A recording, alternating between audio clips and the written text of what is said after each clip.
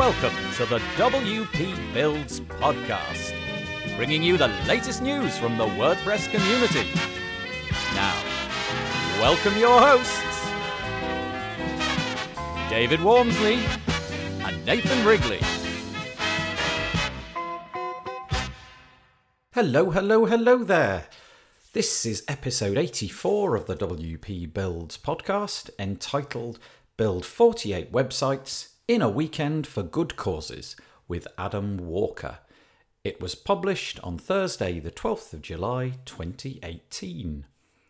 My name's Nathan Wrigley from pictureandword.co.uk, a small web development agency based in the north of England, and I'll be joined a little bit later by David Wormsley from davidwormsley.com so that we can have our pre-interview discussion, which is called How Do We Get Clients on Our Care Plans?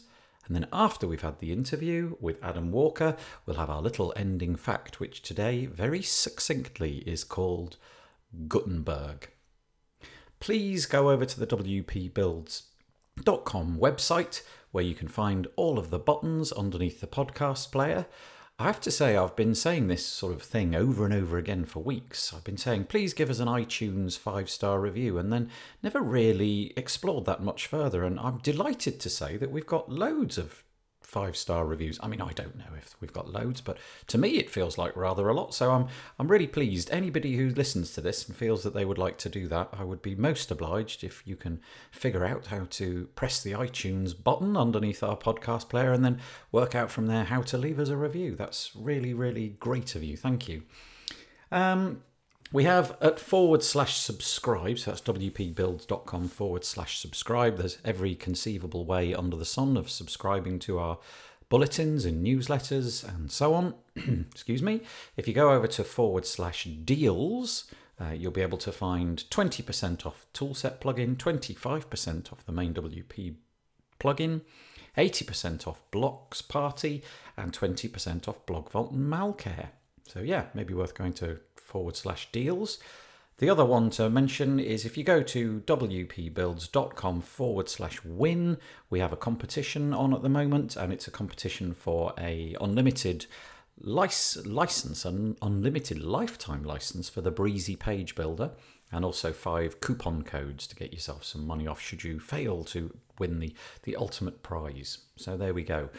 Right, what to say about Adam Walker? What a great initiative. He's set up this company, well, charity really, called 48 in 48. And they've decided that periodically throughout the year, throughout the world in fact, they're going to get a load of people in a room and give them the task of building 48 websites for charitable causes. It's such a lovely, phenomenally cool idea. He'll be on in just a moment, but yeah, if you stick around for that would be great. But for now, it's going over to me and David for our regular discussion. I hope that you enjoy this week's podcast. And today's discussion is entitled, How Do We Get Clients on Our Care Plans? Luckily, Nathan, I have completely nailed this one, so if you want to take a little kip, I can take care of it and charge up for the interview. Everybody believes that's how the broadcast works. Yeah, okay. I'll sit back. I'm going to recline in my recliny chair. Let you talk. No, do you know what? I haven't got this figured out at all, because the majority of the websites that we've done before we had a proper plan, well, those folks are just not interested in coming on the plan at all. And I see lots of other folks in our community having this difficulty of convincing their clients to come on the plan, either new clients or old clients. So what do you do, Nathan? I struggle with this actually, in that I offer it all the time, but I don't know what my percentage of clients coming on board are, but it's nowhere near all of them. I mean, nowhere near all of them. What I do is, right at the beginning, when we start out on the project, I drop heavy hints about it. And in the proposal, I mention it. And in any contract, I mention it. And I give them the URL to the page on my website where we list out all the reasons. And I've kind of adopted a little bit of the what I think works is a little bit of the fear of the fear tactics, if you know what I mean. You know, in the sense that you've got a website, but there are vulnerabilities and software must be updated and so on. So I take it from that point of view. Somebody's got to go in, update this stuff, and if it's not going to be you and you're not going to be proactive, then let it be me. And then from there on, I offer sort of like more interaction with me for more fees per month. So yeah, that's what I do. Yeah. It's interesting. We were talking before, and it just shows how different businesses have to approach this differently, because I'm going for quite cheaper care plan where they don't get any of my time included in it. So I feel with the pricing that I offer, everyone should take it up. And actually, in some ways, I have nailed it, because since we got the care plan and changed how we approach the business, everybody has taken it up, because we start the conversation from the beginning. And I, just thinking about this topic, I kind of got it cemented in my own mind what I'm actually doing. And effectively, my business is selling hosting and care, and the website is an add-on to that service that I offer ongoing, because the website changes and I want that client for life. So yeah, the approach is very different. Do you was there a moment where you suddenly changed the way that you speak, or the time that you introduced it, that allowed you to go from less conversions to this 100% conversion model? Did you start to speak about it in a different way, or encourage them to think about a different aspect of it? What was it that was promoting the sudden uptake? Yeah, the change was just that it's the first thing we do. So when somebody's asking for some kind of price, we're just saying, here's the ongoing price. But it gives them the option to opt out. But because I'm doing a cheaper plan, and because the licenses for the products that we're using generally cost as much, if not more, than our plan. Yes. We nailed it in the first place, because you can say, well, you can either take all the stress yourself and pay for your licenses, or come with us where it's going to be cheaper and you don't get the stress. So that, in a way, sorted that out. But that's not a possibility for anybody who's going to put some of their time into that care plan. Yeah. I mean, with your licenses, which licenses in particular, if you wish to discuss that? And presumably you're on an unlimited kind of license where you pay a bit more each year, annually or whatever, but then you spread that out over the care plans, and it enables you to be profitable.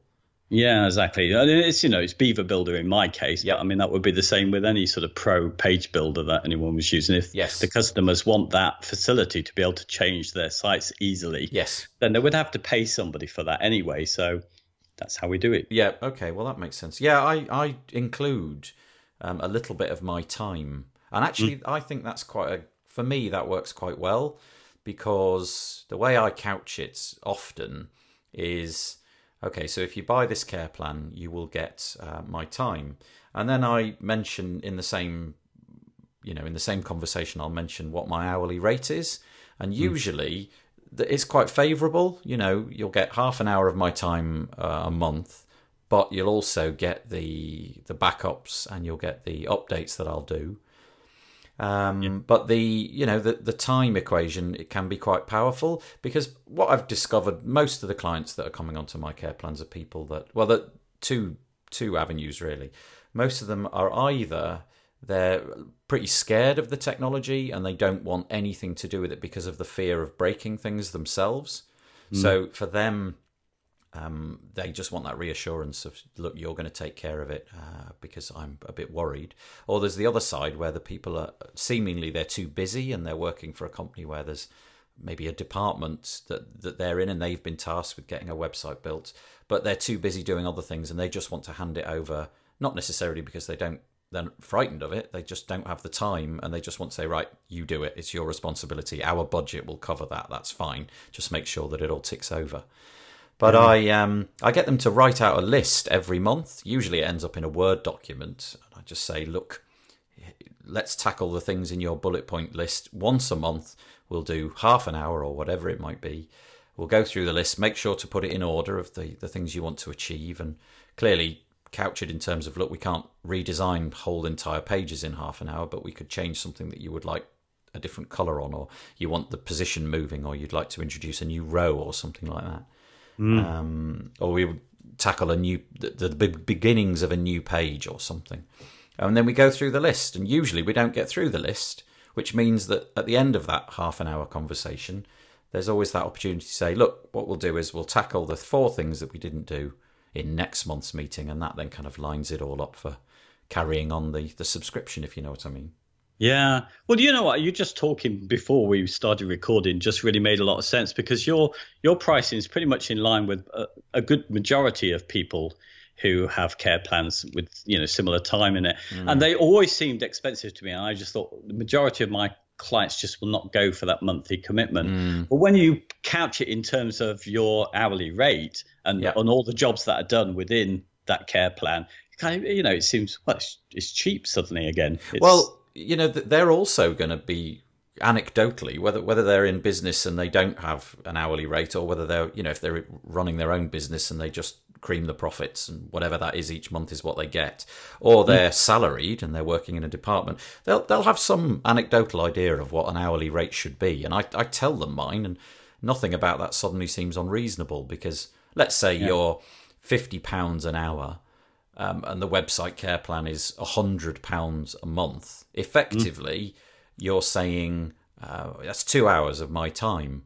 And then I send out client reports so that I mention, look, I've updated this plugin, this plugin, this plugin. And usually on a website in a month, there's quite a fair amount of those plugins that have got updated. Even if you're just using normal, you haven't got a whole array of plugins, you've just got 5 or 6, they get updated. And they get updated often multiple times in a month. And then I list out how many backups I've got, and I push Google Analytics data into those website care plan reports. And I think that is quite a powerful thing as well. So linking it to the hourly rate, I think is personally I think that's a good thing to do, because everybody wants to get something for nothing, but most reasonable people will realise that's nonsense. Yeah. I mean, it is tricky with the value of these things. And of course, it depends on your client, because I know other people have tried to do this, and I have with my old clients. I've tried to persuade, well, usually via my colleague, for people who ought to be on the plan to come on it because they have problems, but they don't, because it doesn't work if I try any scare tactics, because they think that I'm just trying to push up the value. I think, but actually, to be fair to them, most of the old sites that I used to manage before that haven't come on the care plan probably don't need it now until they needed a redesign, because a lot of those don't have page builders, so there's less moving parts. Yep. I think it's not the sort of scare tactics that I alluded to earlier. The way I sort of couch it is that software is just vulnerable, and it needs to be updated. So it's more a question. It's a bit like Windows Update, If you don't keep updating your computer, you just start to open a window of opportunity for people, and they could do silly things like deface your site or take it down. And if the client has any interest in investing in a website, hopefully they've got interest in it being live all the time, so that the longer things are not updated, it feels a bit like selling insurance in a way, which is, I think, what it is. You're sort of saying, buy this and I'll make sure that it's at least up to date. There's no guarantees, because even the most up-to-date software, somebody's going to figure out a way through it. But at least you don't have to do it. And we're not trying to scare you like, oh my goodness, the sky is falling in, but just like, let us do it, then you can at least stop worrying about it, and we'll take the backup, so that if it really does go pear-shaped and it all disappears off the internet, well, at least we can get you back up reasonably quickly. And most people simply do not have an interest in doing that stuff themselves, or don't have the technical, they don't have the knowledge to do it. I was in a client website the other day, and I just showed them like backup body, and I just said, look, if you just click this button, you can get an extra backup. And it sort of occurred to me as I was doing it, actually, I'm explaining to this client my entire backup strategy for their website. But they rather than being appalled, oh, that's ridiculously easy, they were actually really pleased. They were kind of like, oh, so you mean I can do a backup as well as you? Yeah, that's it, and then just save it. And they thought that was great. They didn't see that as cheapening my care plan. They just saw that was a really cool thing. Yeah. Do you know what? There's something that I've come to realize that is a value that we don't really talk about, and that's I mean, how many of your clients have been suckered into all sorts of bad SEO schemes or ad campaigns, they've been spammed at, and they've fallen for somebody else's tricks and that? I've noticed I've noticed recently, when we have that ongoing relationship with people, they go and drop you an email, we've had this, what do you think? And I just say, stay clear, and save them a lot of hassle. And I just think, that's undervalued, that long term. That's what I'm really focusing on. So in a way, I've gone slightly different to you. I've gone for the fact that if anybody's got any small money they can pay on an ongoing basis and I can make that profitable, I'll have it. But I'll be in your camp for as long as you want me, for all stuff, I think that the meeting that I do with most of my clients, most of them use it. Not all of them. Some of them will just pay me the money each month and they don't really want to do the actual phone in where I speak to them. But a lot of them do. That's a really good way of keeping on top of what they really want and making you the sort of go-to person, if you know what I mean. You become like the tech guy. And hopefully you won't end up trying to fix their printers and things. But you are their port of call. And I think the more of that you can do, the better, because there's always something additional that they're going to want round the corner. And like we discussed in an episode a few weeks ago, I think a website has a shelf life. Yeah. Maybe it's 2 years. And really, you want them to be coming to you as a default when 2 years are up. And if you've spoken to them on a monthly basis, I think that is incredibly likely to happen. Yeah, all changing on. When we had that, I remember that episode, and I was thinking what we didn't mention is that part of that long-term relationship does allow people to adjust their websites over time by having that relationship with us and save on that big rebuilds cost. Yeah, I've got a call tomorrow Friday.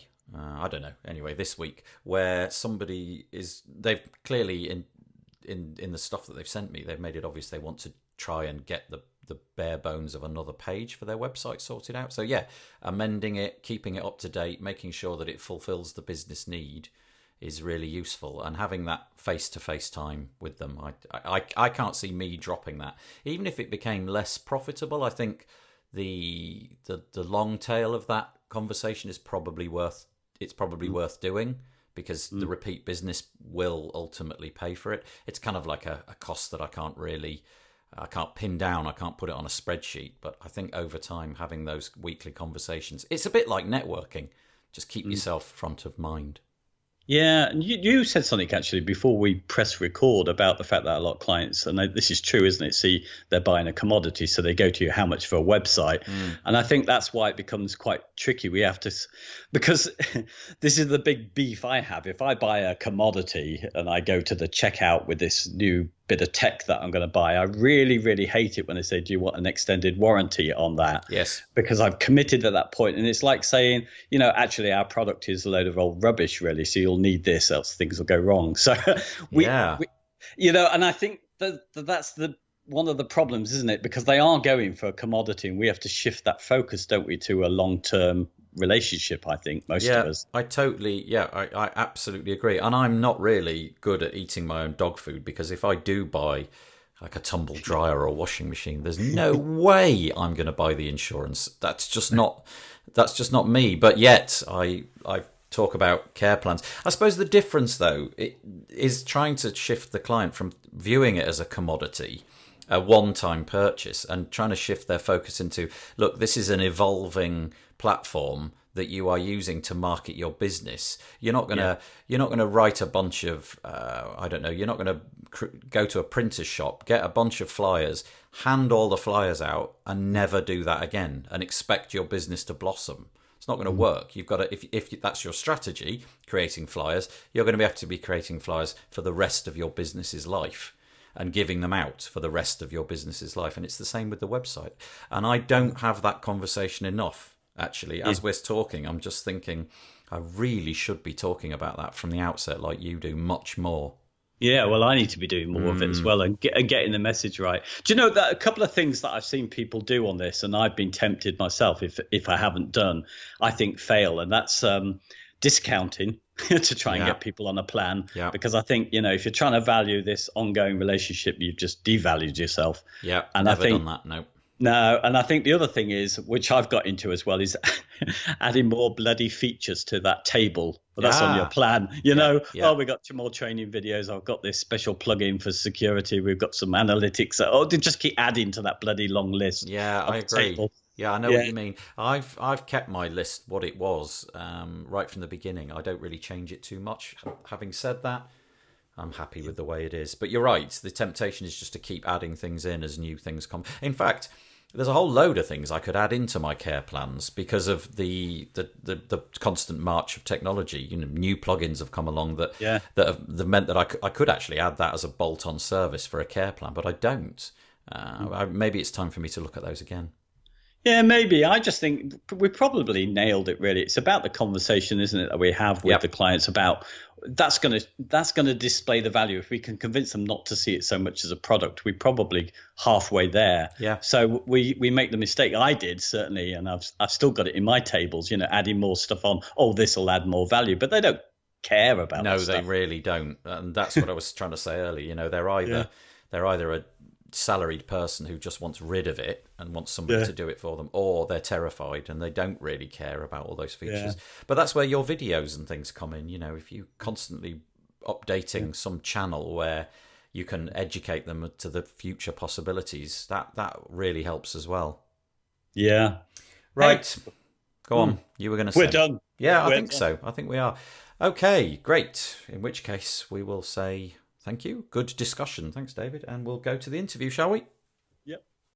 Hello there, and thank you for making it to the interview part of the podcast. Today, all the way from North America, we have Adam Walker. Hello, Adam. Hey, how's it going? It's going. It really is going. That's about as much as I can say for it. Adam and I met in London what are we talking? A couple of months ago now at the... Seems like a couple of months ago. Yeah, WordCamp in London, where he was able to demonstrate to me just how good he is at Jenga. Giant Jenga. You remember? Right? Giant Jenga. Yeah, but that's not the reason we've got him on the podcast. That wouldn't last 2 minutes. We're actually on the podcast to talk about something which genuinely is cool. He's got a website. Well, I say he. It might develop in a moment that it's him and a bunch of other people, but it's called 48 in 48. So it's the numerals 48 in 48.org. No spaces, nothing like that. And this is such an interesting idea. I could do it a disservice, but Adam, do you want to take it and just tell us briefly what it is? I'm tempted to let you do it a disservice, but okay. I guess I can. So 48 in 48, we are a charity, and we host events worldwide to build 48 charity websites in 48 hours. So it's one concentrated weekend of work from a Friday night to a Sunday night that involves usually around 100 volunteers that are in the professional marketing space. So don't think coders so much as sort of constructors. So it's all WordPress based. We do use page builders, and we've got kind of a selected series of plugins that we have available and ready to go. And we are constructing 48 sites for 48 charities in 48 hours. That is just awesome. I mean, I've often pondered about the philanthropic nature of, websites and whether I should be doing charity work and stuff. But this is incredible. I mean, if it just was do 48 and 48. Well, yeah, exactly. I was thinking, if I set this up, it'd be 1 in 96 or something. Right. Well, that's what happened before, right? I think that's what we've all been looped into. Is we get into these situations with charities where we want to do good, and then we find ourselves sort of dragged along this process 6 months later with a bunch of meetings and a bunch of calls and all that sort of stuff, and nothing's ever really getting done. And so our idea for this was, let's make the most impact possible for these marketers where they can really make a difference, but then they can stop at the end of the weekend. I think that's really the benefit of it, is that you can come in, you can use your experience to build and do good in the world by building websites, and then you can be completely done and hands-free and out the door and feel great about it because you've actually completed the task. You've handed over the project. The sites actually go live at the event. So it's literally done. And we have follow-up support for those nonprofits, or charities, I should say. We call them nonprofits in the States here. So charities. Okay. Yeah. Nonprofits, charities, same thing. Okay. Yeah. Right. Yeah. And so the charities do have support, but the volunteers are not responsible for that support. How on earth did you arrive at the number 48 in 4? I mean, I know there's 48 hours it's in, a gimmick, in 2 days. Of course, right? That's very honest. Yeah, I mean, well, let's just be truthful here. So my co-founder, it was actually really his idea, and he came to me and he said, "Okay, Adam, you build websites," and he had built websites in the past, but he'd moved on to mobile apps. He's got a mobile app studio here in Atlanta. And he had he came to me and he said, "Hey, how many websites can we build in a weekend? Can we build 10?" And he played this game with me. He already had a number in his head, right? And I said, "Yeah, we can build 10." And he said, "Okay, how about 25?" And yeah, we can build 25. Well, how about 45? Well, okay, but yeah, we could probably build 45. Okay, how about 50? Can we build 50 websites in a weekend? I'm like, well, look, let's just stop there. I think so. And he said, okay, let's back it down to 48 and 48. That sounds better for marketing. So, Plus, the domain was available. exactly. That's right. I think he might have already purchased it by that time. I'm not sure how much he suckered me into it, but it was something like that. I mean, the process of it seems incredible to me. You pick a location somewhere on Earth. I mean, it's largely, from what I see on the website, it feels like it's North America largely, with expanding out into places like London in, I think, November, from what you said to me before we started the call. What do you do? Do you hire one room and stick all the volunteers in that room? Or is it like some kind of big Zoom session where everybody's, on some sort of big webinar call? How does it actually look and work? Yeah, we try to have everybody on site. So there are a few sort of virtual volunteers, but it's very, very, very few. I'd say less than 5%. So we go to a city. We really want to engage with the marketing community in that city in particular. And we want to invite them to come and be a part of this in person. So for the London event, for example, we're going to have it at IBM's IX facility, which I think is right in Waterloo area. And, really nice facility, great location. And, we'll have 100 people, packed in there, broken off into teams. And we do fun things. And we do kind of games, or what we call sort of like moments of joy, where we like do goofy stuff and giveaways, but then we kind of break out into teams and have a lot of fun that way. We also tend to have very good food at the events as well. So lots of food, lots of Red Bull. But and I should say along with that, no one really stays the 48 hours either. So that's another kind of misconception that's helpful to know. Like, everybody ends up leaving to sleep. I don't think anybody really wants to go 48 hours straight building a website. But so everybody sleeps in some capacity, whether it's at the location or they have a hotel nearby or they have a home, within close distance. Oh yeah, because can you imagine the errors creeping in the 47th and 48th? Yeah, the quality assurance testing at the end of the event would be terrible if everybody's going, all right, there's hour 46. It looks great. We're done. Yeah. We just want to go home. Where's the beer? Yeah. So I'm imagining there's all these people in a room, all with a laptop, eager to get going on hour zero. How do you even organize that? So you've got 48 website projects. We'll come to how they get queued up in a minute, but you've got 48 projects that you need to be done. How do you organize who's going on what? So we typically have teams constructed before the event, and we have project managers that are over those teams before the event. And so the teams have had at least a little bit of collaboration pre-event, like at least one conference call, for example. And so when they come to the event, really the first hour or two is kind of acclimating to the space, kicking off, eating dinner, and then getting with your team and starting to look through the documents that are provided from the nonprofit. So we have a whole process the nonprofits go through to provide documents to be ready for the event. So it's like there's a branding document, there's a website content document, that sort of things. And so the teams are already aware of one another. And a lot of teams will actually even sign up together. So like, for example, an agency will often bring one large team of people or two smaller teams of people. And then like IBM, for example, we're hosting it at IBM. I assume they're going to have a team of several people. And here in Atlanta, we had teams from IBM and from State Farm and UPS and Home Depot. And so a lot of these larger companies that have marketing departments will bring teams too. But then in addition to that, there's also a lot of freelance people that are individuals that will join up and just say, hey, I'm not a part of a team, sign me up with somebody, and they'll get put together into teams based on their skill set.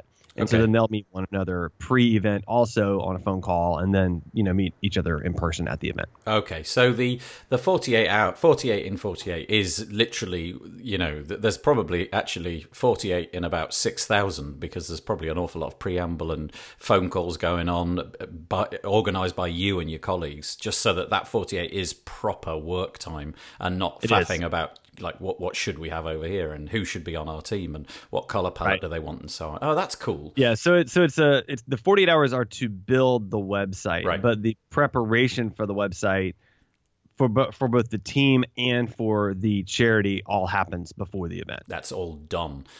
So if I was to put out a call and say, people of the internet, we would like you to join this project, who are the ideal people that you, I guess want? Maybe there's a hole in the sort of the army of people that you've got, or maybe you've got particular badges. We want marketers, or we want web designers, or we want coders, or I don't know.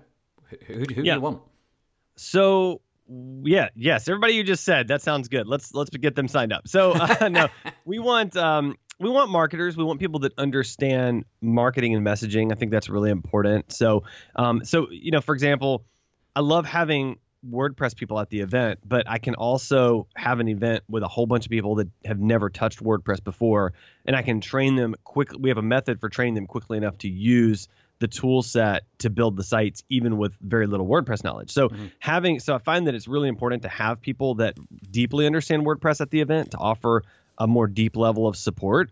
But then there can be people there that have never even touched WordPress before that we can train along the way. So we need people. We need that mix. We need a mix of people that really genuinely understand marketing and how does the website need to be constructed, and what do we need to say at the top, and how do we make sure this messaging is really going to impact their audience, and what is the call to action, and those kinds of things. So that's kind of that graphic design, content, sort of marketer sort of person. But then we also need those WordPress people.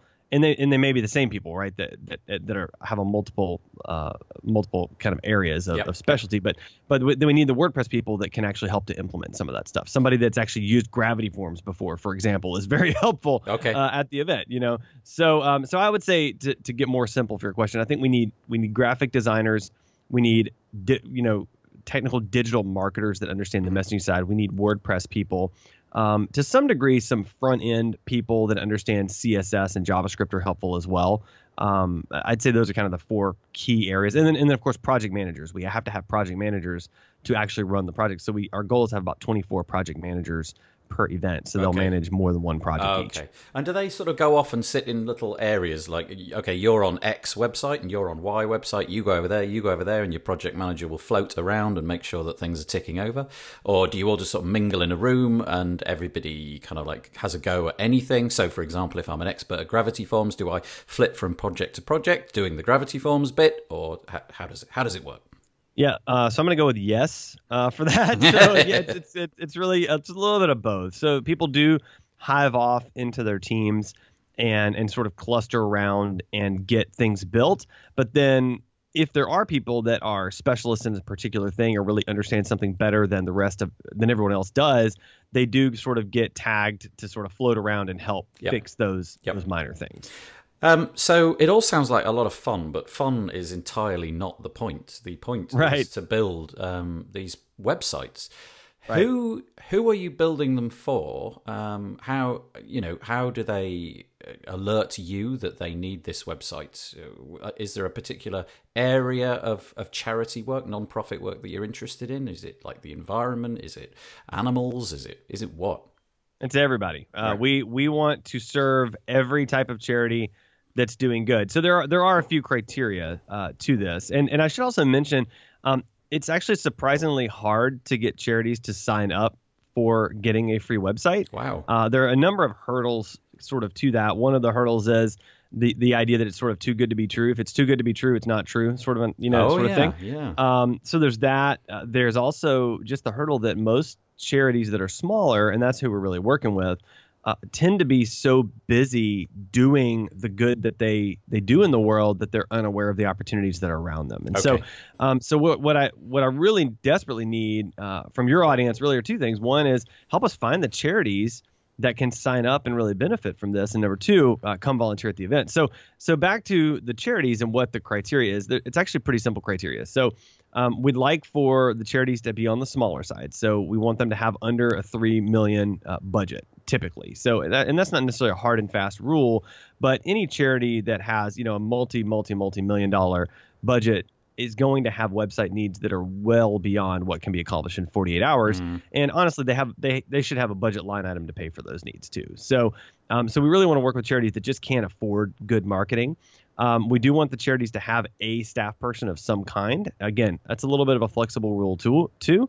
But the idea there being that if there's a staff person, they can manage the website, they can grow the website, they can see this thing continue to grow for a longer period of time. And then, lastly, the charities have to generally be non-religious, non-political. So we're not going to do a place of worship website. We're not going to do a very, very fringe political group website. We're going to avoid very fringe, scary issues, and we're going to avoid sort of general religious stuff, and we're going to take everybody in between 100%. Do you invite that person from the organization to come along to the event and be a part of the build and put their ideas into how it's going at the time? Man, that'd be a nightmare, wouldn't it? Yes. I was wondering that exact thing. No, so we do this. We love the nonprofits, and we want the teams to meet the charities because we want there to be a connection there between the volunteer team and the charity. But so the charities are invited in on Saturday to meet the team, to see progress on the website, and then we actually do a training with the charities for about 3 hours about just general digital marketing. So how do you tell your story? What should you be considering with social media? How do you manage your new website? What are some best practices for creating content? Those types of things.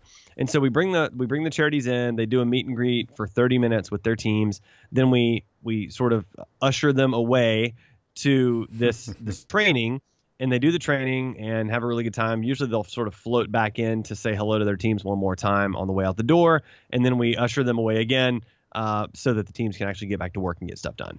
Is there any ongoing relationship after the website 48 hours is over? So, for example, we all know what it's like. Despite the best training in the world, a need arises 6 minutes after the guys have left their 48-hour session. Something breaks. I didn't understand it. I never wrote the notes down. Blah blah blah. Right. How do they manage that going forwards?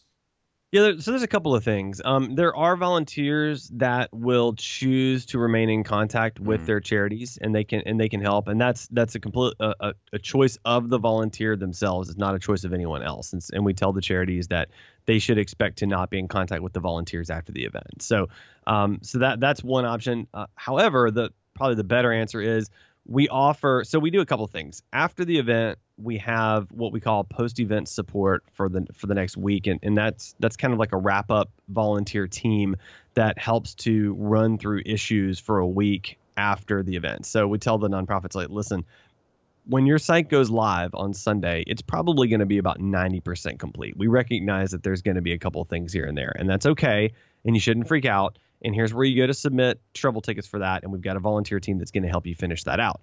So then after that's done, after that week, then we have continued support through a partnership with GoWP. I don't know if you're familiar with them. Yeah. They're great support guys. And so they help us to support for 30 days after the event. Huh. So it's the charities stay on our platform for 30 days after the event. They've got free support, and I should say free limited support through that GoWP. So GoWP really answers a lot of questions. They can't do a lot of things because there's just too many to do. But there is at least support there. And then after that 30 days, the nonprofits are welcome to stay on our platform and pay us for hosting and maintenance and support and all that stuff.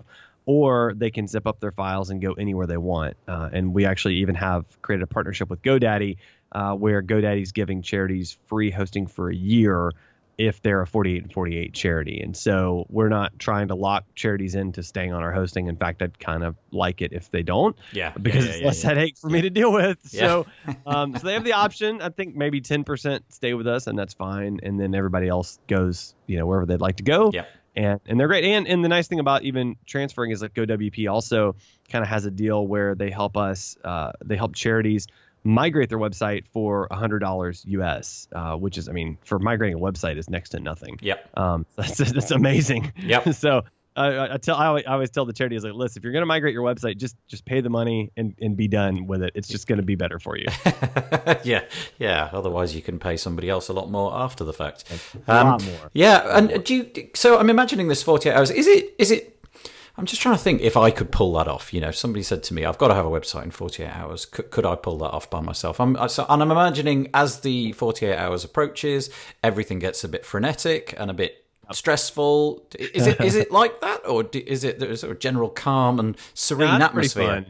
No, it's actually really fun. I think most of our volunteers sort of recognize like this has been done before, right? So we just finished our 10th event overall. So we started off with one event in year one, and we continue to ramp up. So this year we'll have 6 events. Next year I think we'll have either 8 or 9. And so we've got a lot of experience under our belts, and our volunteers recognize that. And so there's an anticipation to it, but there's not a frenzy to it. It's very methodical. We sort of know what's coming. We can walk volunteers through it. So it's not stressful really at all. It's really, I think I'd say it's more fun than stressful. Certainly for me anyway. Yeah. It's like, yeah, good. Yeah.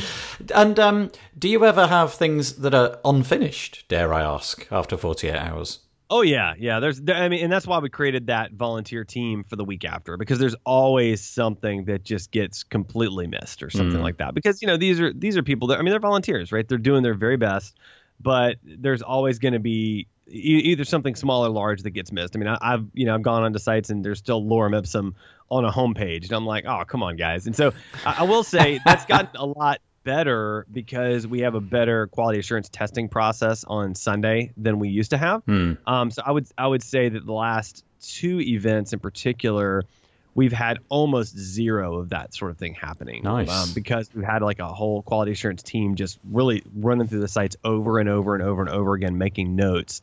We use Trello to make notes so everybody can see them. Yep. And so we're just constantly in Trello making notes and just improving. And I'd say our last event had the least issues of all of our events by far, which is pretty amazing. So you use Trello as a live task assignment sort of thing. So, if I'm working on X website over here, every hour or 2, I'll just look at Trello, and hopefully one of your quality assurance guys has updated something and said, there's lorem ipsum on the homepage.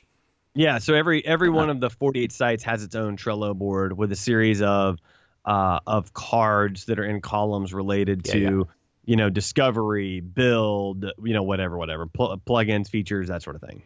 Do you have a fairly tight hold on what the charities can ask of you? So, for example, yes. is there an anecdotal limit of page numbers? Yes. An anecdotal limit of specs and things like, we're not building Facebook here, ladies and gentlemen. We're 5-page website, please, something like that. Yeah. Well, yeah, there has to be, right? And that's the worst nightmare when we get into a weekend and realize there's a nonprofit that has a 50-page website, and somehow they expect that all 50 pages are going to be, migrated and live and formatted and everything else. Like, that's just not doable. So we do I think that's a 10-page limit. Maybe an 8-page limit. I have to look at it, but I believe it's a 10-page limit. And we let them know, like, we're only doing these. And there might be an import that has more pages if you had a previous WordPress site or something, but we're only going to look at 10 pages total. That's all we can do in a weekend. And as far as features go, like, there's a pretty clear list of features that we're able to support. And then a pretty clear, disclaimer of what we cannot support beyond that. So we're not going to support like deep CRM integrations with crazy APIs. Like, I'm sorry, we just can't do that in 48 hours. I'm interested also to know about your technology stack. What is in the default install that these guys will sit down? I'm talking about WordPress, of course. We'll sit down and be playing with. Like, you mentioned a page builder, you mentioned a form builder. Can you run through that? Because that would be really interesting to me. Yeah, so I don't know that I know all of them off the top of my head. I know several. So I should say this. So what we built is a WordPress multi-tenancy setup. So it's not multi-site. Yes. It's a multi-tenancy install. It's built on DigitalOcean, so we can spin up new servers. I guess DigitalOcean calls them droplets. Yep. On the fly, we can add resources on the fly as needed, and we can spin up. Basically 48 of the exact same site, more or less instantaneously. Yeah, it's very quick. It's really, really great. It took us a while to sort of build out the whole multi-tenancy thing, but it's worked out great. And so as a part of that, we also have the platform fully and completely locked down. So there's no adding plugins, there's no adding themes to this, which means that we're never going to have a team go buy some terrible theme on ThemeForest and use it for the event, which is great because we don't have to deal with that craziness, right? So really, as far as themes go, we really just have one, which is Beaver Builder. We only use Beaver Builder. The Beaver Builder theme and the Beaver Builder plugin is our page builder of choice. And they've been great supporters. Robbie from Beaver Builder is on our national committee, and he's really helping us out a lot. And So that's the builder side. And then on the plugin side, it's kind of, again, it's locked down. You can't add any plugins to it. At the event, inevitably, someone will ask us to add plugins. And I'd say about 95% of the time, the answer has to be no. Yeah. There are a couple of fringe cases where they make a really good argument, and then one of our developers will go add something to the platform, but that's pretty rare. But I mean, it's got the typical stuff you'd expect, like Gravity Forms, Yoast. It's got, we do have several premium plugins that we use, like Beaver Builder Pro is one of the premium plugins. I was going to say, yeah.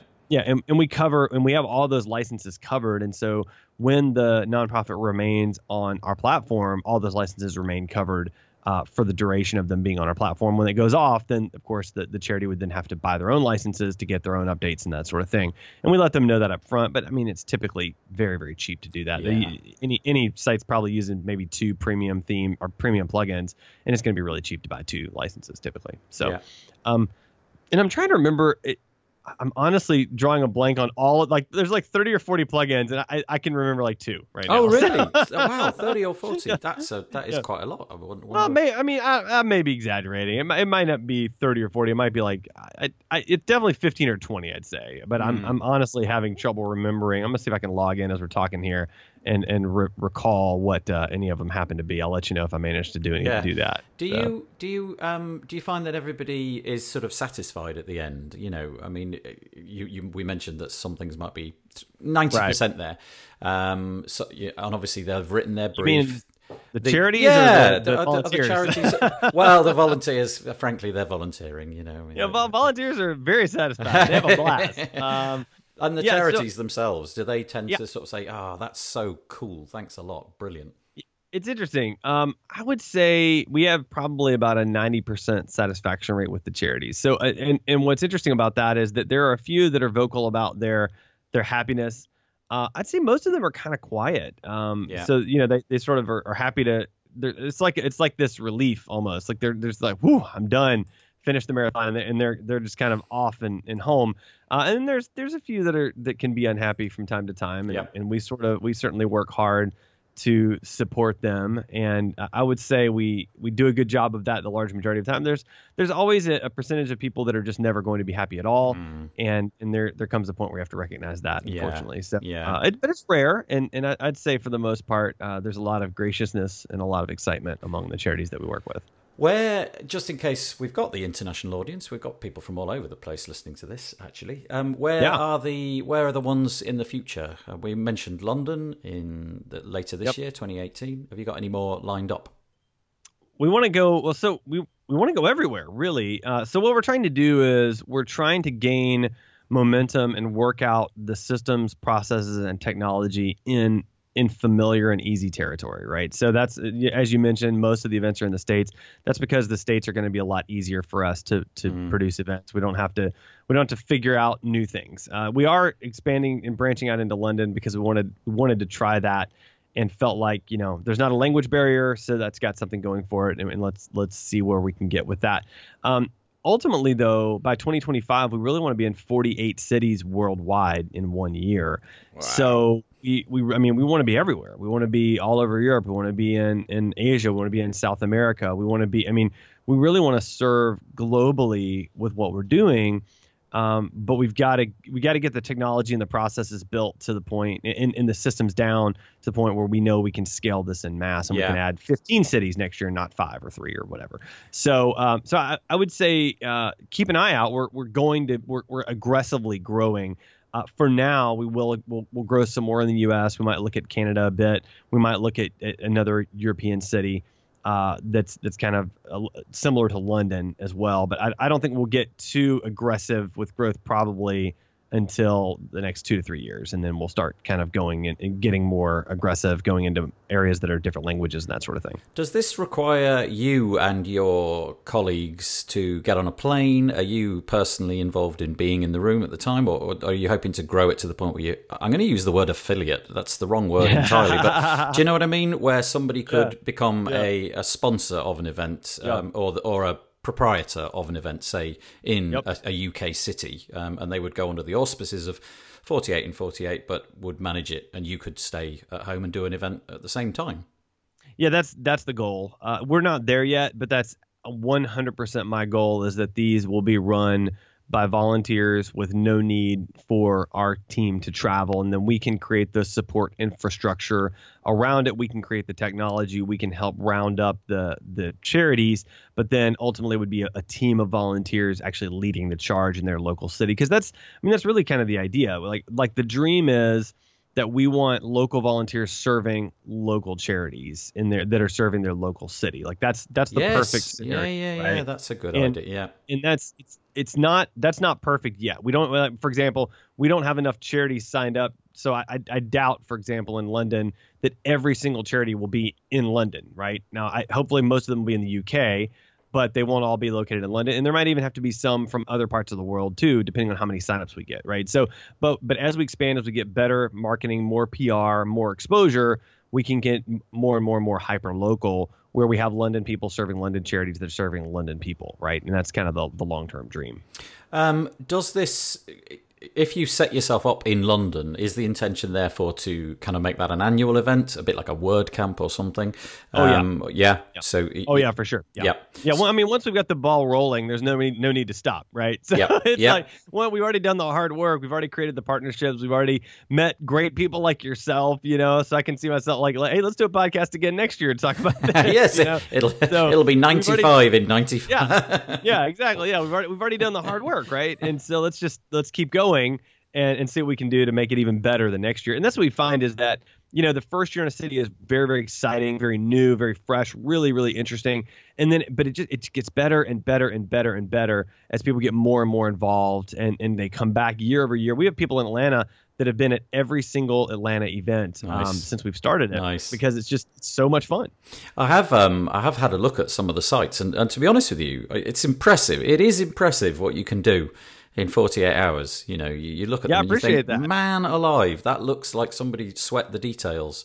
And sometimes it's quite nice with that pressure, and also with a strange set of people that you don't normally sit with, and that creates an interesting dynamic. It kind of feels like this whole podcast has been leading up to this next sentence, and the next sentence is: how do you get in touch with you guys and volunteer your charity or yourself? Yes. Yeah, that's right. It's a long sales pitch here. I like that. So you go to the website, 40, it's the numerals 48in48.org. And you can click on volunteer or on our nonprofit, and then sign up that way. And we're ready. We've got everything ready. We're certainly been working on being GDPR compliant, so you don't have to worry about that. We are there. We've spent a lot of time on that, and yeah, we're really, really excited about it. I've gotten to travel to London twice now, getting ready for this event, and have met just some of the most amazing people.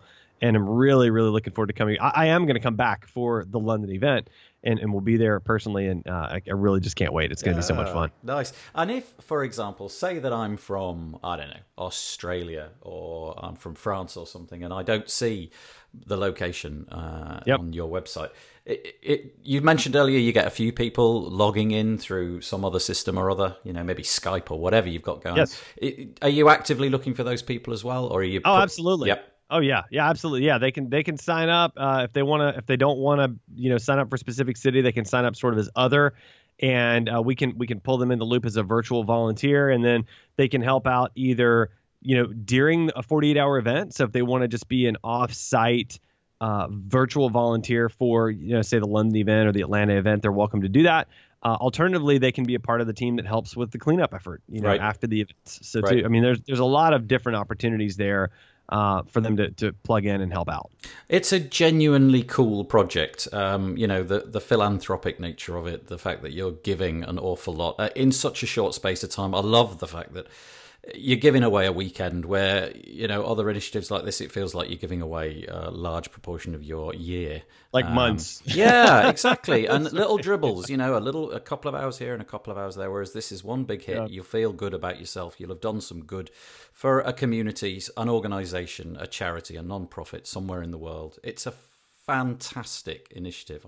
I applaud you for doing it, and I would encourage anybody listening to this podcast to go to 48in48.org, reach out to Adam and his colleagues, and get yourself onto an event as soon as you possibly can. I love that. Thank you so much for coming on the podcast, Adam. I have no doubt that we'll be hearing more about this in the future. That sounds great. I really appreciate you having me. This was a lot of fun. Take care. And today's ending fact is about Gutenberg. I'm sure everybody knows that Gutenberg is something that's going to roll out into WordPress version 5, and it's going to replace the default editor.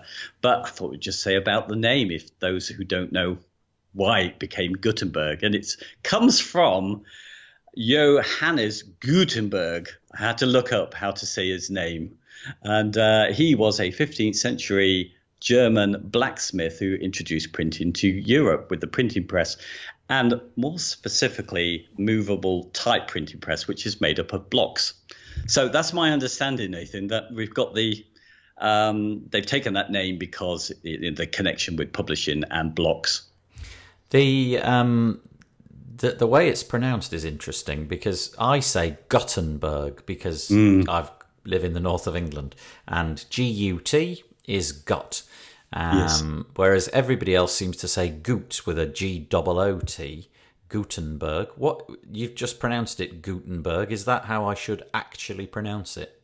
Well, I think so. I mean, I've been looking up the pronunciation for his name, and that comes out. But of course, it is. I think those online helps are by Americans, but it's probably better because it sounds less, as UK folks, it sounds less like a SS officer, doesn't it? Yeah. Gutenberg sounds. And yes, it does. You're right. I said I was going to disable Gutenberg for my clients, and the only comment I got back, temporarily when it comes out, was that yes, please, it's a terrible name. Yeah, I mean, realistically, it was the sort of it's like it's a project name that shouldn't really reach a wider audience. It should have been like this secret covert name. Okay, we're working on Project Gutenberg, and then when it's finally released, it's just called the editor. The new WordPress editor, and then after 6 weeks, drop the word new. Yes, but it has to be called something. But I think it is gonna. Yeah, I read an article recently where it was about the most important inventions of all time, and the printing press by Gutenberg, Johannes Gutenberg, came in at second place because it obviously enabled ordinary mortals who weren't in any way connected with the aristocracy or what have you to read for the first time and become educated. So that's terribly important. Have a guess what came first? Well, I don't know. The light bulb. Oh, the light. Yes, of course. The light bulb. And the argument was that suddenly humans didn't have to operate on a 12-hour day. They could work on a 24-hour day suddenly. So we've doubled the amount of time that we could get up to stuff like printing things. Yeah. So there's another interesting thing about printing press when we look at privacy now, because it's often attributed as the start of privacy, the idea that you can have secret information, if you like, that only certain people like adults can have.